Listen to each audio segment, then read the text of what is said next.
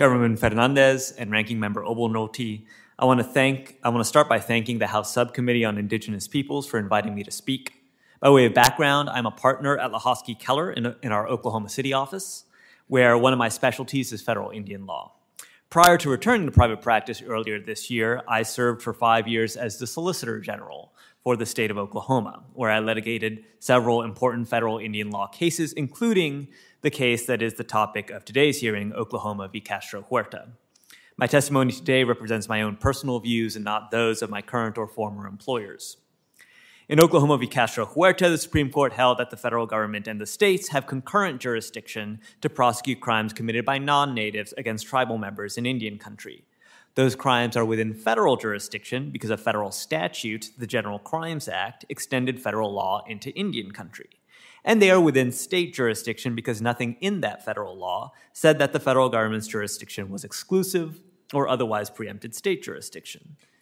This particular case concerned the prosecution of a foreign national who severely neglected, to the point of torture, his daughter, who was a member of an Indian tribe based in North Carolina.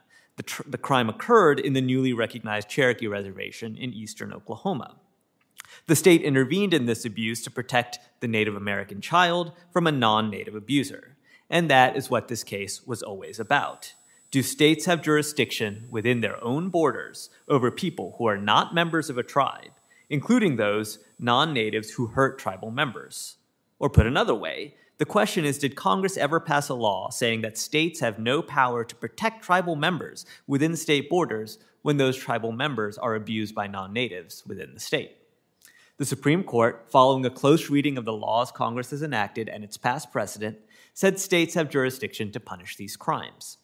I go over all of this because I think it's important to keep in mind what this case is about and to read the Supreme Court's decision for what it says.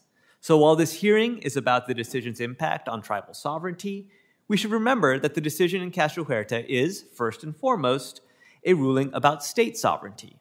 It says that state borders matter and that state sovereignty matters, which under our Constitution stands for the common sense proposition that states have jurisdiction within their borders unless Congress validly says otherwise.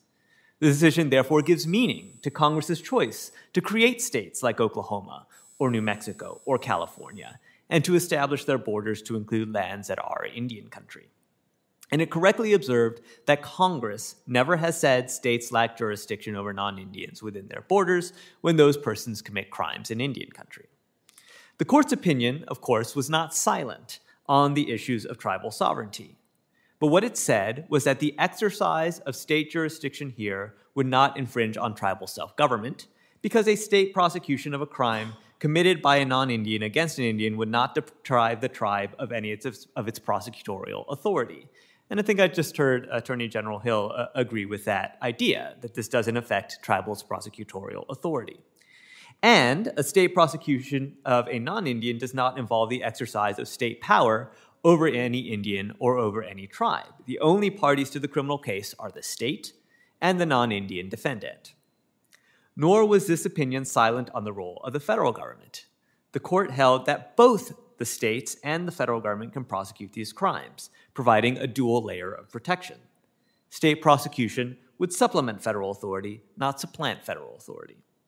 But the state being forced to turn a blind eye when non-Indians abuse Indians doesn't serve anyone's interests. Not state interests, not federal interests, and not tribal interests. Some have suggested that Congress try to pass a law overturning the result in Castro Huerta. I think that would be ill-advised. As the Supreme Court stated in its opinion, such a rule would require states to treat Indian victims as second-class citizens.